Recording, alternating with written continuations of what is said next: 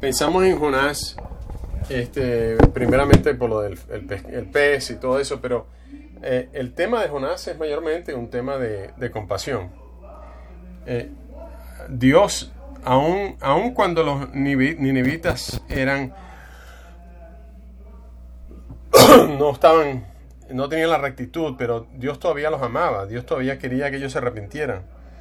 Y nos dimos cuenta de que Jonás tenía ciertos problemas con su corazón en cuanto a compasión. Y a veces nosotros mismos hablamos de compasión y hablamos de tener compasión con la gente, pero nos cuesta a la hora de la verdad demostrar esa compasión. Y el tema del estudio que estamos haciendo es ser más como Dios, convertirnos más en seguidores de Jesús en cuanto a la compasión. El libro de Santiago, mientras lo he estado estudiando esta vez, me he dado cuenta de que Santiago es bien directo.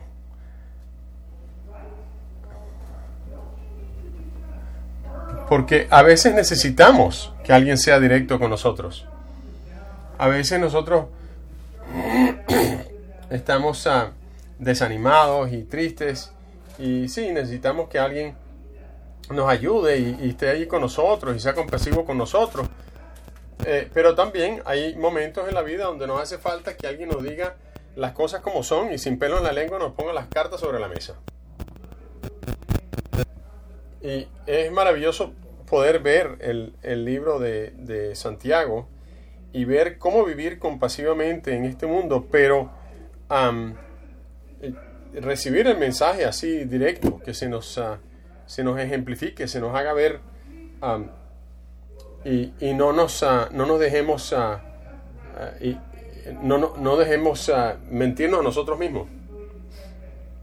Otro tema que se habla en Santiago es aquello de que nosotros, sí, bueno, que el creer no es suficiente, que nosotros podemos creer en Dios, pero hasta los demonios creen en Dios. Eso no es lo que nos salva. Nuestra vida debería demostrar nuestro creer en Dios a través de acciones, a través de ejemplos. También el otro mensaje que hay es que tenemos que no dejarnos contaminarnos por el mundo. Porque vivimos en un mundo lleno de orgullo y de autosuficiencia, y que todo lo que nos hace falta es buscar el dinero, porque y si dejamos que esas cosas entren en nuestros pensamientos, eso nos contamina. Y Santiago dice, no dejes que eso te ensucie tu manera de pensar. Y que porque alguien tenga más dinero o más un estatus social más alto, eso no significa que ellos estén mejor con Dios. Eso no significa que Dios los esté, entre comillas, bendiciendo. La semana pasada me sentí así como incómodo en el tiempo de la comunión, y no es porque alguien me estuviera diciendo algo malo, sino al contrario, él estaba leyendo directamente de la palabra de Dios. Gracias, Santiago, por hacer las cosas claras para nosotros. Tengan cuidado de no confraternizar con el mundo en el que viven, porque estar conectado con el mundo así es como estar casado con el mundo. Y el estar casado con el mundo es cometer adulterio en contra de Dios. Uno se puede enamorar de este mundo y puede causar que tú tengas un comportamiento adúltero en cuanto a tu relación con Dios. Y en lugar de ser mundano y querer todas las cosas en este mundo, Santiago nos recuerda: sométete a Dios, entrégate a Dios, acércate a Él, y Él se acercará a ti. Lávate las manos, purifica tu corazón. Muchos de ustedes tienen que cambiar su actitud y deja de estar riéndote y ensériate en cuanto a tu relación con Dios, para que puedas humillarte a ti mismo, para que pueda Dios trabajar contigo y te pueda levantar y sacarte de donde estás. Aprecio también ese ser directo que Él tiene. Así que quizás podamos tener la mentalidad hoy para escuchar lo que Santiago nos tiene que decir. Así que vamos a empezar en Santiago capítulo 4. Las primeras dos palabras las voy a leer y después voy a orar. Empezando el versículo 13. Mi traducción dice: ahora escuchen. Si este tipo ha estado escribiendo cosas fuertes hasta este punto y dice ahora escuchen, o sea que lo que viene más adelante es bien importante. O sea, ¿por qué pararía él a decir ahora escuchen? Quizás ya estamos todos listos para escuchar. Ojalá estemos todos listos para escuchar. Porque esta carta no fue escrita solamente a un grupito de gente hace 2000 años. Fue quizás a ellos, pero para nosotros. Oremos. Señor, sí queremos escuchar. Queremos tener corazones que son humildes. Como más temprano Michael nos recordó, de esa actitud que tenemos que tener para servir, igual que la que tenía Jesús. Y oro de que tengamos el corazón para escuchar esta carta, este libro, que gente en un momento leyó y escuchó, y que nosotros no estemos enamorados por lo que vemos en el mundo, y que nuestra relación contigo sea nuestra prioridad número 1. Ayúdanos, Señor, a ser leales a ti, a responder a esa lealtad que tú nos has mostrado a nosotros.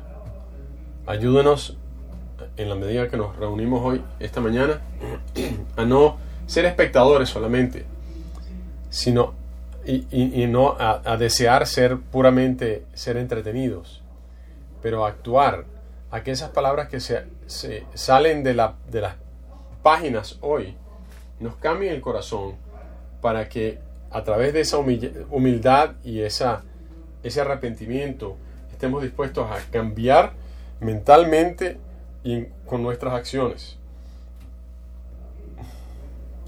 Ayúdame, Señor, a que yo me salga del camino y dejes que sea tú el que hable, que sea Jesús el que se comunique a través de este sermón. Ayúdanos a adoptar esa mentalidad y no tener un espíritu de defensividad, de estar siempre en la defensiva,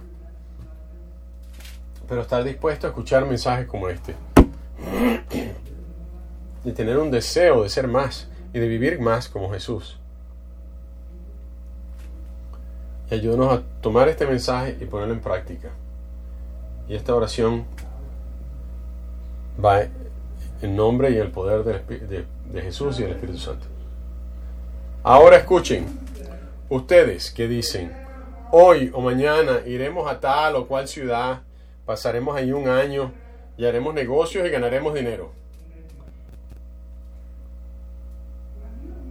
Si ni siquiera saben qué sucederá mañana.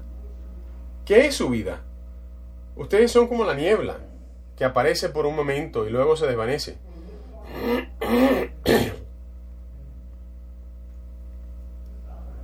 Paremos ahí. ¿Ustedes están escuchando? Eso es un buen recordatorio. Bastante.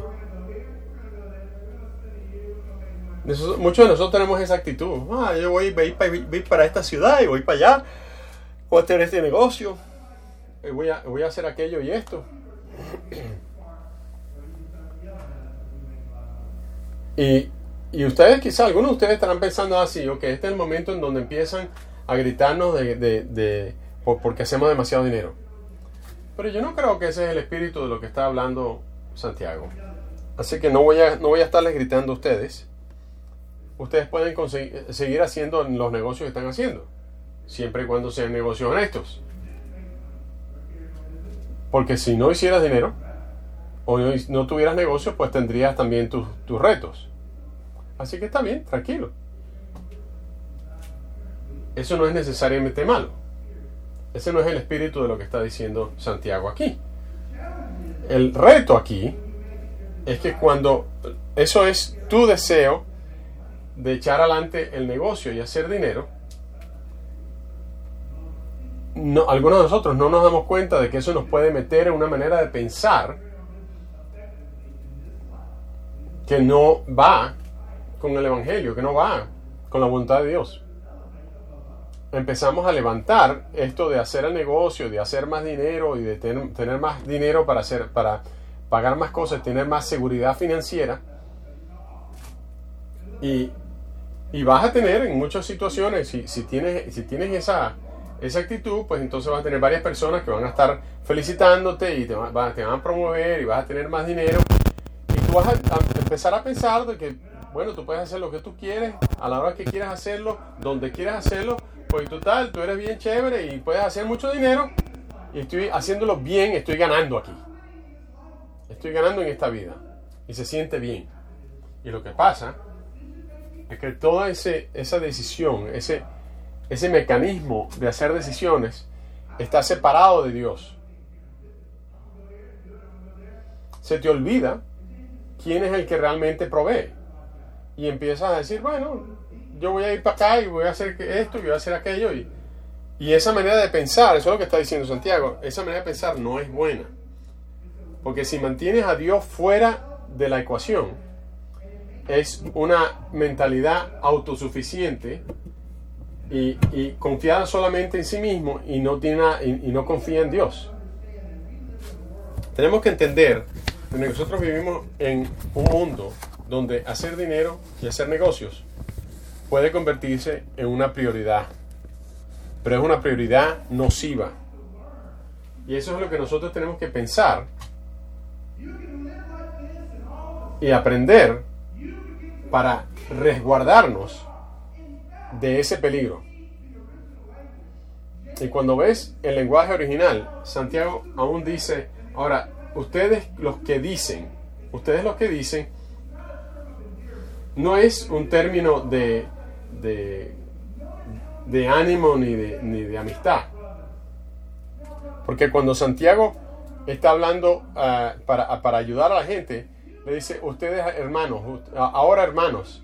Pero aquí dice, a ustedes los que hablan de esta manera.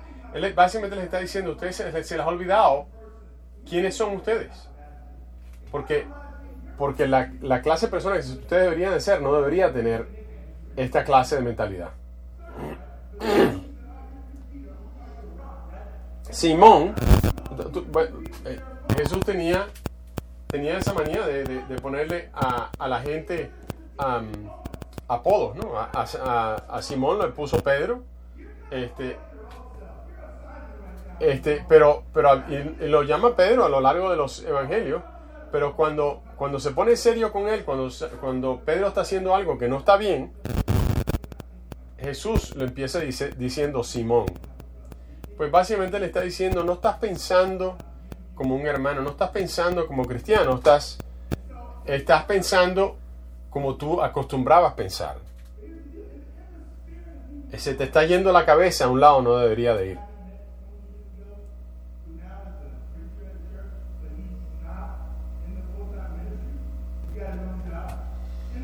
No sé si ustedes recuerdan en la comunión cuando Michael estaba hablando de alguien que él conocía hace 20 años que ahora están como evangelistas, sin embargo no están pagados por la iglesia. En ese espíritu quiero traer aquí a un hermano que a quien conozco yo de hace mucho tiempo, para que él comparta acerca de su manera de decidir. Y aquí está Jason para darle una oportunidad de compartir acerca de su manera de decidir, su mentalidad en cuanto a decisiones. Aquí está Jason. Aprecio la oportunidad de compartir. Y mirándolos a todos ustedes, yo sé que muchos de ustedes han puesto su vida y han dedicado su vida a Jesús, tienen más experiencia como cristianos, y ustedes podrían estar aquí compartiendo igual que yo. Así que estoy agradecido que se me haya escogido a mí. Pero quiero darle una pequeña reseña histórica de lo que me ha traído a mí hasta este punto. El 23 de febrero, en que me mudé para acá con mi familia, hubo un pequeño terremoto en mi compañía, no un terremoto físico, pero se convirtió en un lugar muy inestable financieramente, y yo pensé, caramba, esto no está bien. Obviamente me afectaba a mí, afectaba mi seguridad, y me hizo pensar, me forzó otra vez a pensar a Dios y a preguntarle, Señor, ¿qué es lo que va a pasar aquí? Y fue difícil tomar la decisión en febrero de buscar otras oportunidades, y usar ese miedo para mover mis ambiciones de buscar otras oportunidades. Pero también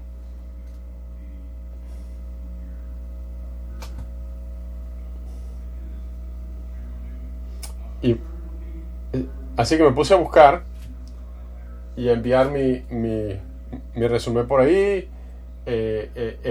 Realmente no hay muchas compañías, entonces hay que enviar las cosas estratégicamente.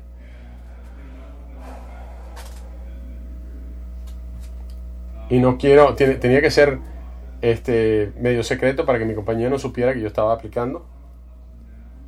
Muchos sub y bajas. De hecho, yo no era el único en mi compañía que estaba empezando este proceso, sino un amigo también, y yo lo estábamos haciendo juntos. Pero yo estaba como en 5,000 revoluciones por minuto y él estaba en 15,000 revoluciones por minuto en ese aspecto. Y trabajando en mi relación con Dios en ese momento, me estaba molestando. Y yo tenía como 6 o 7 personas, cazacabezas de esas que están buscando trabajo por mí. Y él tuvo 2 oportunidades. Que él recibió 2 oportunidades antes que yo. Y yo me estaba molestando porque él empezó a buscar después de mí. Y mi jefe escuchó de que yo estaba buscando trabajo y me dijo que fuera a hablar con el presidente. Y entonces me puse a hablar con el presidente. Él me habló de 2 oportunidades. Me dice, tú sabes, conoces a alguien en ventas y sé de alguien que tú estás buscando, y qué excelente sería que yo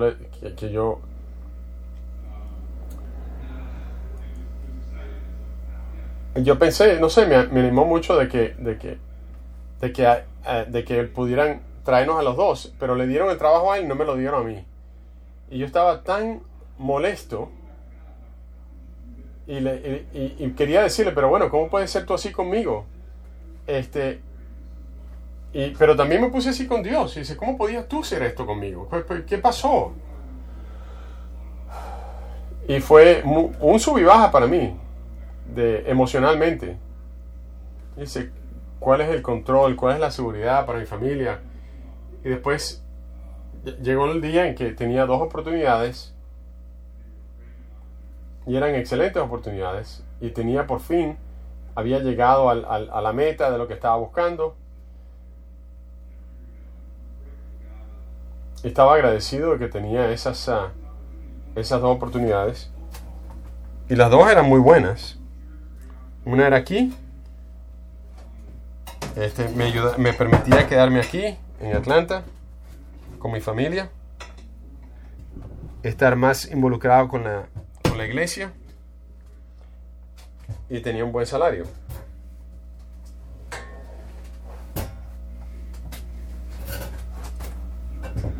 Había otra oportunidad también muy diferente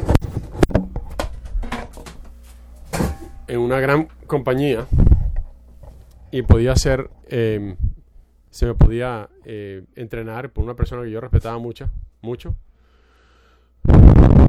y tenía un salario que era 40% más alto que la otra oportunidad, y un paquete que me triplicaría lo que estaba ganando en ese momento. Pero ¿a alguien se le ocurre adivinar con qué venía esa otra oportunidad? Pues sí, con mucho viaje. Y estaba todo ahí. Y dice, puedes tener aquí todo lo que tú quieres, tienes 15 años de experiencia,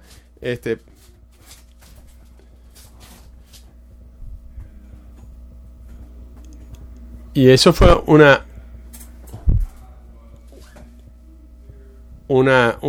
decisión que de pronto era difícil, pero se la tuve que traer de vuelta al Señor. Le dije, Señor, yo no quiero hacer nada que tú no quieras que yo haga. ¿Qué es lo que tú quieres que yo haga aquí? Y esa fue mi conversación con Dios. Dice, ¿por qué? Tú no me contestaste la oración. Y le estoy diciendo como lo que estaba en mi corazón. Y llegó un punto en mi vida en que tenía que tomar decisiones acerca de qué es lo que quería hacer con mi vida, acerca de lo que quería hacer con mi familia y la iglesia, mis vecinos.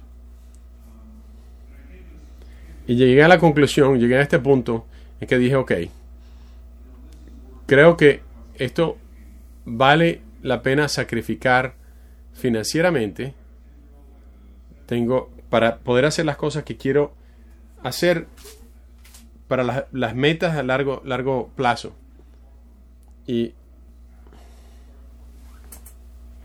mi esposa me dijo que estaría dispuesta a apoyarme. Pero yo le dije, no me apoye. Estoy involucrado en muchos de los programas de Boy Scouts de mi hijo y estoy tratando de hacer un impacto por ahí. Tengo otro hijo que tiene necesidades especiales. Tengo la oportunidad de hacer cosas por ellos que no tuve yo cuando estaba creciendo.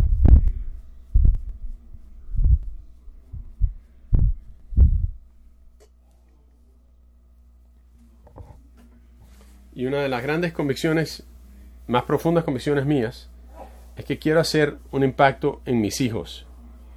Y quiero entregar mi vida como una ofrenda en ese aspecto. Y quiero poder decir de que di 150% de mi vida para que ustedes, mis hijos, pudieran conocer a Dios. Quiero poder regresar y mirar a mi vida y no tener lamentos, no lamentarme de decisiones que tomé. Yo sé que eso es imposible, pero quiero aproximarlo lo más posible.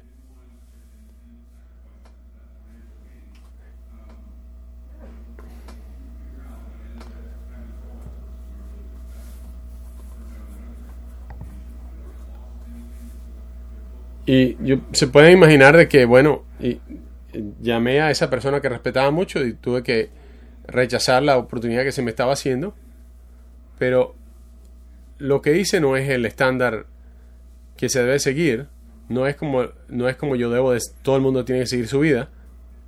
Pero es lo que yo decidí y lo basé en qué es lo que me va a ayudar y qué es lo que va a ayudar a otras personas a través de mí. ¿Qué es lo que me va a usar a mí más como herramienta de Dios?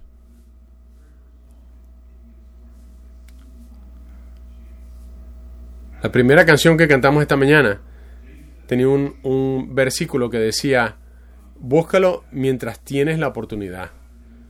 Y Santiago menciona eso también en su libro. Tienes una especie de ventana de oportunidad que se te abre. Dios se te presentará y va a seguir buscándote el resto de tu vida, pero tú tienes que aprovechar los momentos en tu vida en que Dios se te está manifestando más claramente y buscarlo y no ignorarlo y echarlo para atrás y hacerte que no está ahí. Muchas gracias.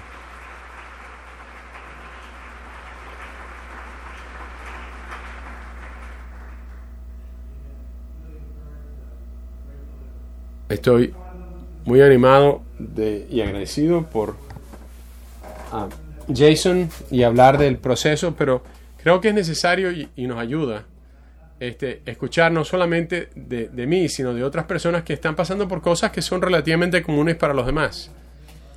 Y cómo debemos de tomar decisiones en cuanto a las cosas de la vida. Espero que tú hayas apreciado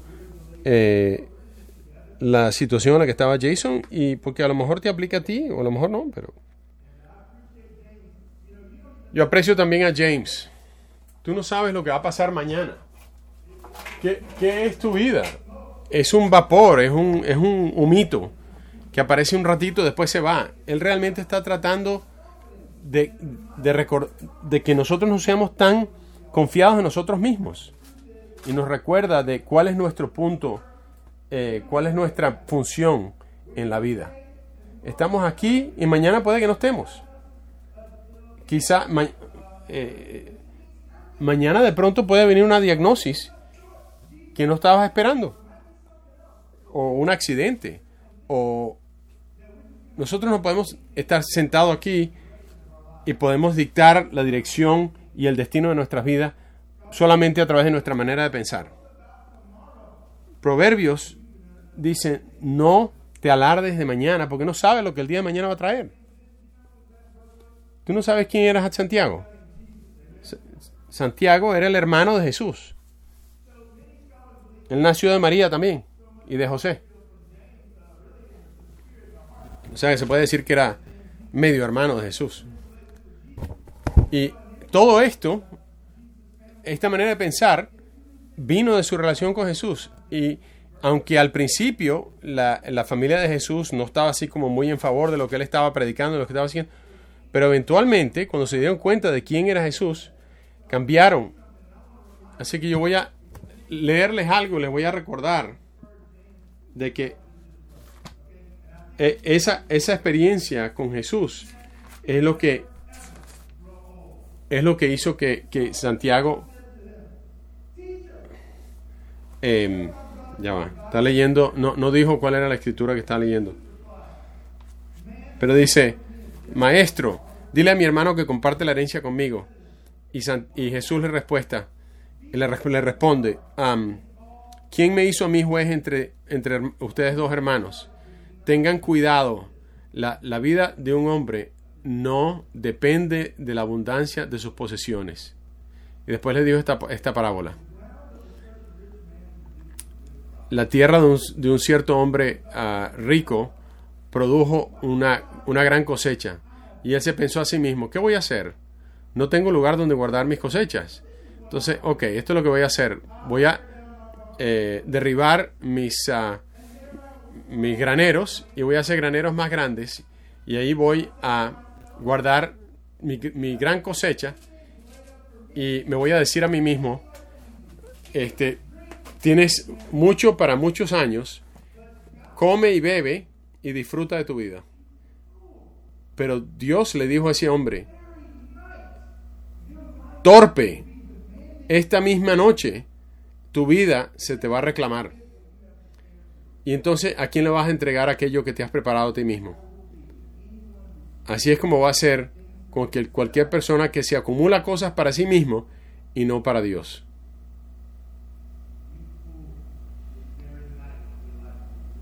Tonto, torpe, esta misma noche. Justo cuando estaba pensando para sí mismo,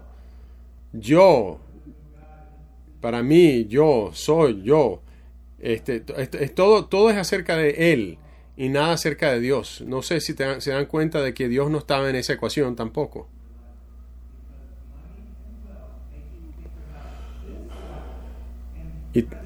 Porque el dinero y las riquezas te hace pensar en esta vida y en el disfrute de esta vida. Y te hace olvidar de aquello que es mucho más grande, mucho más poderoso, que es Dios. No me culpen a mí. Dios sabe lo que está diciendo. Regresemos a Santiago. Y Él no solamente, Él nos ayuda, no solamente nos pone eso, sino en el versículo 15 dice, Él no solamente nos dice que no deberíamos de no hacer, si dice, más bien, debieran decir, si el Señor quiere, si es su voluntad, viviremos y haremos esto o aquello. Pero ahora se jactan de sus fanfarronerías. Toda esa jactancia es mala. Necesitamos que agregar un calificador aquí. Sí es la voluntad de Dios, pero no es suficiente darnos cuenta de que la vida se acaba fácilmente. Nosotros podemos ser de los más poco religiosos. Cualquiera puede creer que la vida es corta. Así que no. Es acerca de Dios y de su voluntad. En el tiempo de Santiago, la gente hablaba constantemente de los dioses. Que si los dioses estos y los dioses, pero no era el Dios de la Biblia. La gente era muy religiosa. Hoy en día hay mucha gente religiosa también. Inclusive usa el nombre de Dios para decir esto y lo otro. Pero Santiago está hablando de el Señor, el Padre de Jesucristo, del Señor de la Biblia. Y está hablando de su presencia en realidad y de su voluntad. No está hablando no está hablando de una manera de hablar solamente. Y tenemos que recordar de que es aquello que no podemos ver. Esa voluntad de Él es lo que dicta lo que sucede en este mundo. Y si no ponemos eso como el centro de nuestra ecuación, vamos a seguir nuestra vida frustrados, pensando que la suerte, me tocó suerte esta vez, no me tocó suerte esta vez.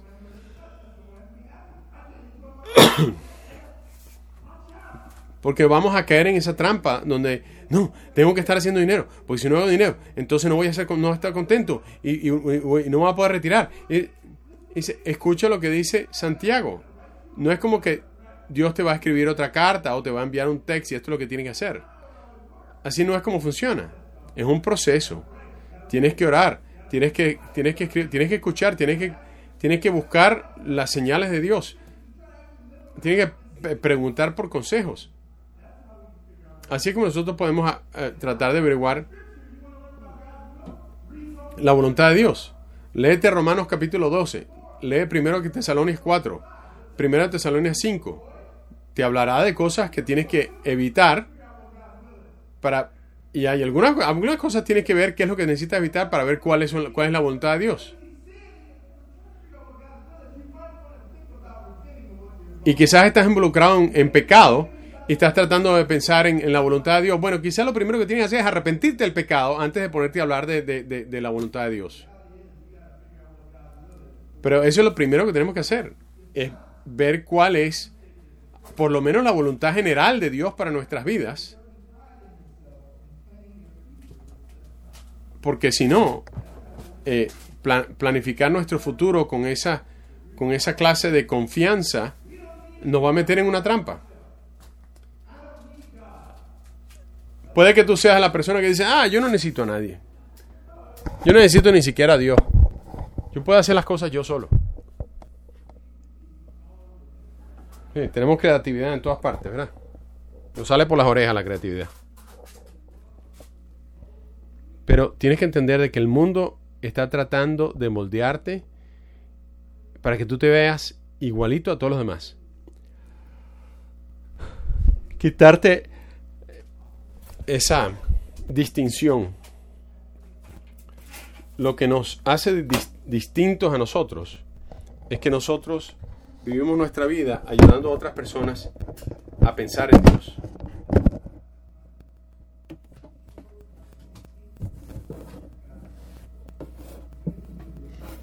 Cuando nosotros nos negamos a ser arrogantes y a echárnoslas. Bueno, aquí está el tema. Cuando nosotros excluimos a Dios de nuestro proceso de tomar decisiones, es una especie de arrogancia. Porque lo que estamos diciendo es, a mí no me hace falta Dios. Yo tengo esto. Y eso es como mi hija diciendo, ¿tú sabes qué? Papi, no te preocupes, dame las llaves al carro, yo me las encargo, yo me las arreglo. Ella puede sentarse ahí y tratar de convencerme. Y yo le voy a estar diciendo, yo no puedes manejar nada. Yo no te voy a dar llaves de nada porque tú no puedes manejar, no sabes manejar. Pero nosotros a veces tenemos esa actitud. Decía, tú no me hace falta a mí. Yo puedo hacer las cosas yo solo. Es una especie de arrogancia. Es una especie de jactancia, de estárselas echando. Porque justo después, en el versículo 17, digo 16, pero ahora se jactan de sus fanfarronerías. Toda esa jactancia es mala.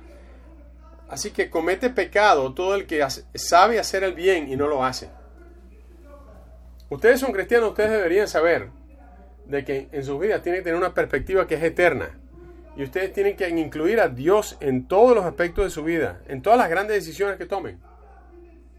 Y a veces nosotros pensamos de que el pecado eran cosas que nosotros hicimos que fueron malas. Pero a veces, después de que nos hemos arrepentido de todo ese otro pecado, vienen estos pecados más profundos, más siniestros, más difíciles de detectar, donde estamos siendo humanistas, estamos siendo autoconfiados, estamos confiando solamente en nosotros mismos y se nos olvida Dios. Y son esas cosas que no estamos haciendo las que testifican que estamos pecando.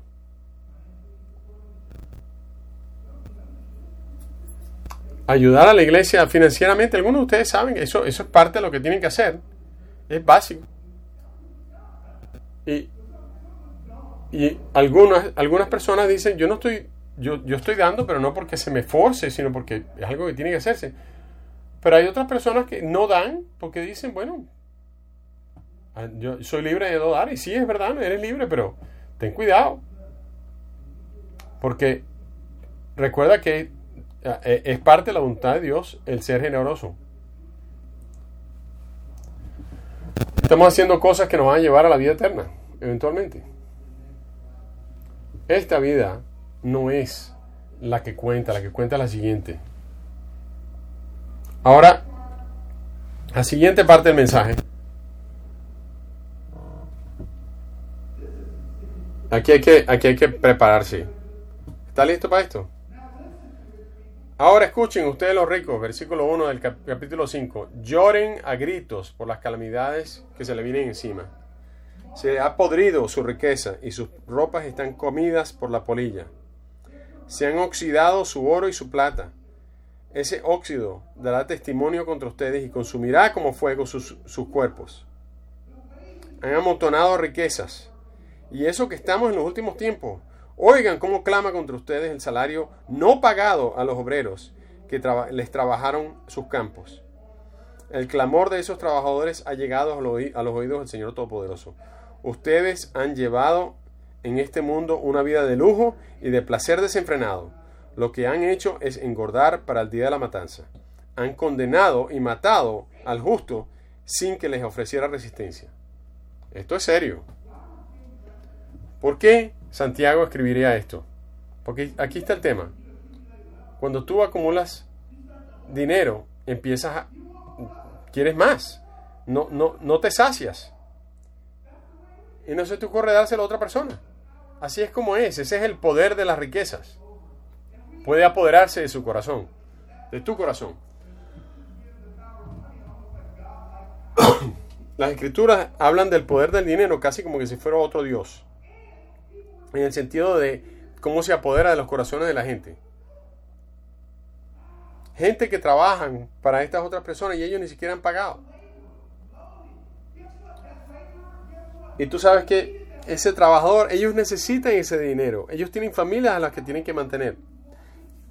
Y la persona rica que ha perdido la mente, ha perdido el corazón para Dios y que tiene todo el dinero para dar, pero al cual se le demanda que dé más porque tiene más, decide no pagarle a los trabajadores.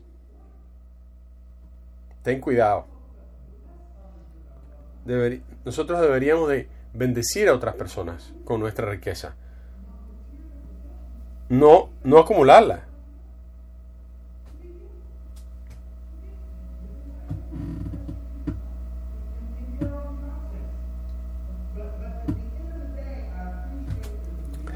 Pero, a fin de cuentas, quiero apreciar la realidad de Santiago. No estamos para vivir aquí en lujuria y en el placer, llenarnos de placer nosotros. Yo no sabía que todo esto iba a pasar. No podemos vivir la vida así.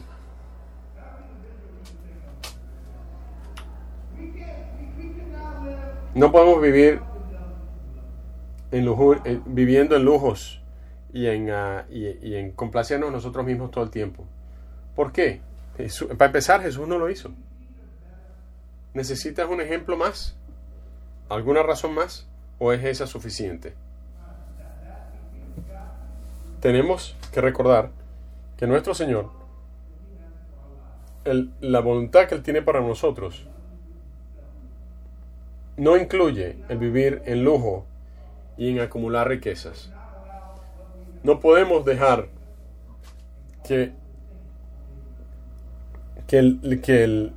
lo que hemos recibido se apodere de nosotros y batalla con nuestro corazón. Nosotros tenemos que batallar en contra de esos deseos y vivir generosamente y consistentemente pelear contra esa mentalidad. Este es el mensaje que Santiago nos da. Este es el mensaje que enseñó Jesús también. Y en las futuras semanas vamos a estar viendo a Jesús en cada uno de los evangelios, en Mateo, Marcos, Lucas y Juan. Y vamos a ver cómo Jesús vivía estos mismos principios. Porque nosotros vivimos en un lugar que está tratando de sacarnos, está apedreándonos y nos está golpeándonos de izquierda y de derecha. El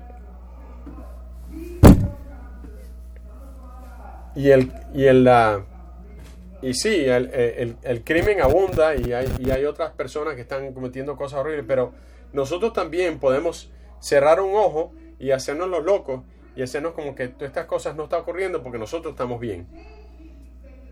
Pero Santiago tenía que decirle esto a la gente de Dios, a los cristianos. Y si era bueno para esos cristianos, es un buen mensaje para nosotros también. Pensemos entonces cómo debemos tomar decisiones en la vida, de acuerdo con la voluntad de Dios. Oremos. Señor, te pido que nos ayudes a aceptar el mensaje de Santiago hoy, de personificarlo. Gracias por inspirarlo a que pudiera escribir ese mensaje y de cómo llegar a tu casa con instrucciones de cómo conducirnos para darte gloria. Ayúdanos en la medida que nos vamos hoy a la casa o donde sea que vayamos a pensar en lo que vamos a hacer y cómo lo vamos a hacer de acuerdo con tu voluntad. Ayúdanos a tomar decisiones de acuerdo a las ramificaciones espirituales. Ayúdanos, Señor, necesitamos tanta ayuda en esto. Gracias de que eres tan amoroso y tan paciente en la manera en que nosotros vivimos en nuestro día. Y te pedimos esto en nombre de Jesús. Amén. Demos gracias a Jeff.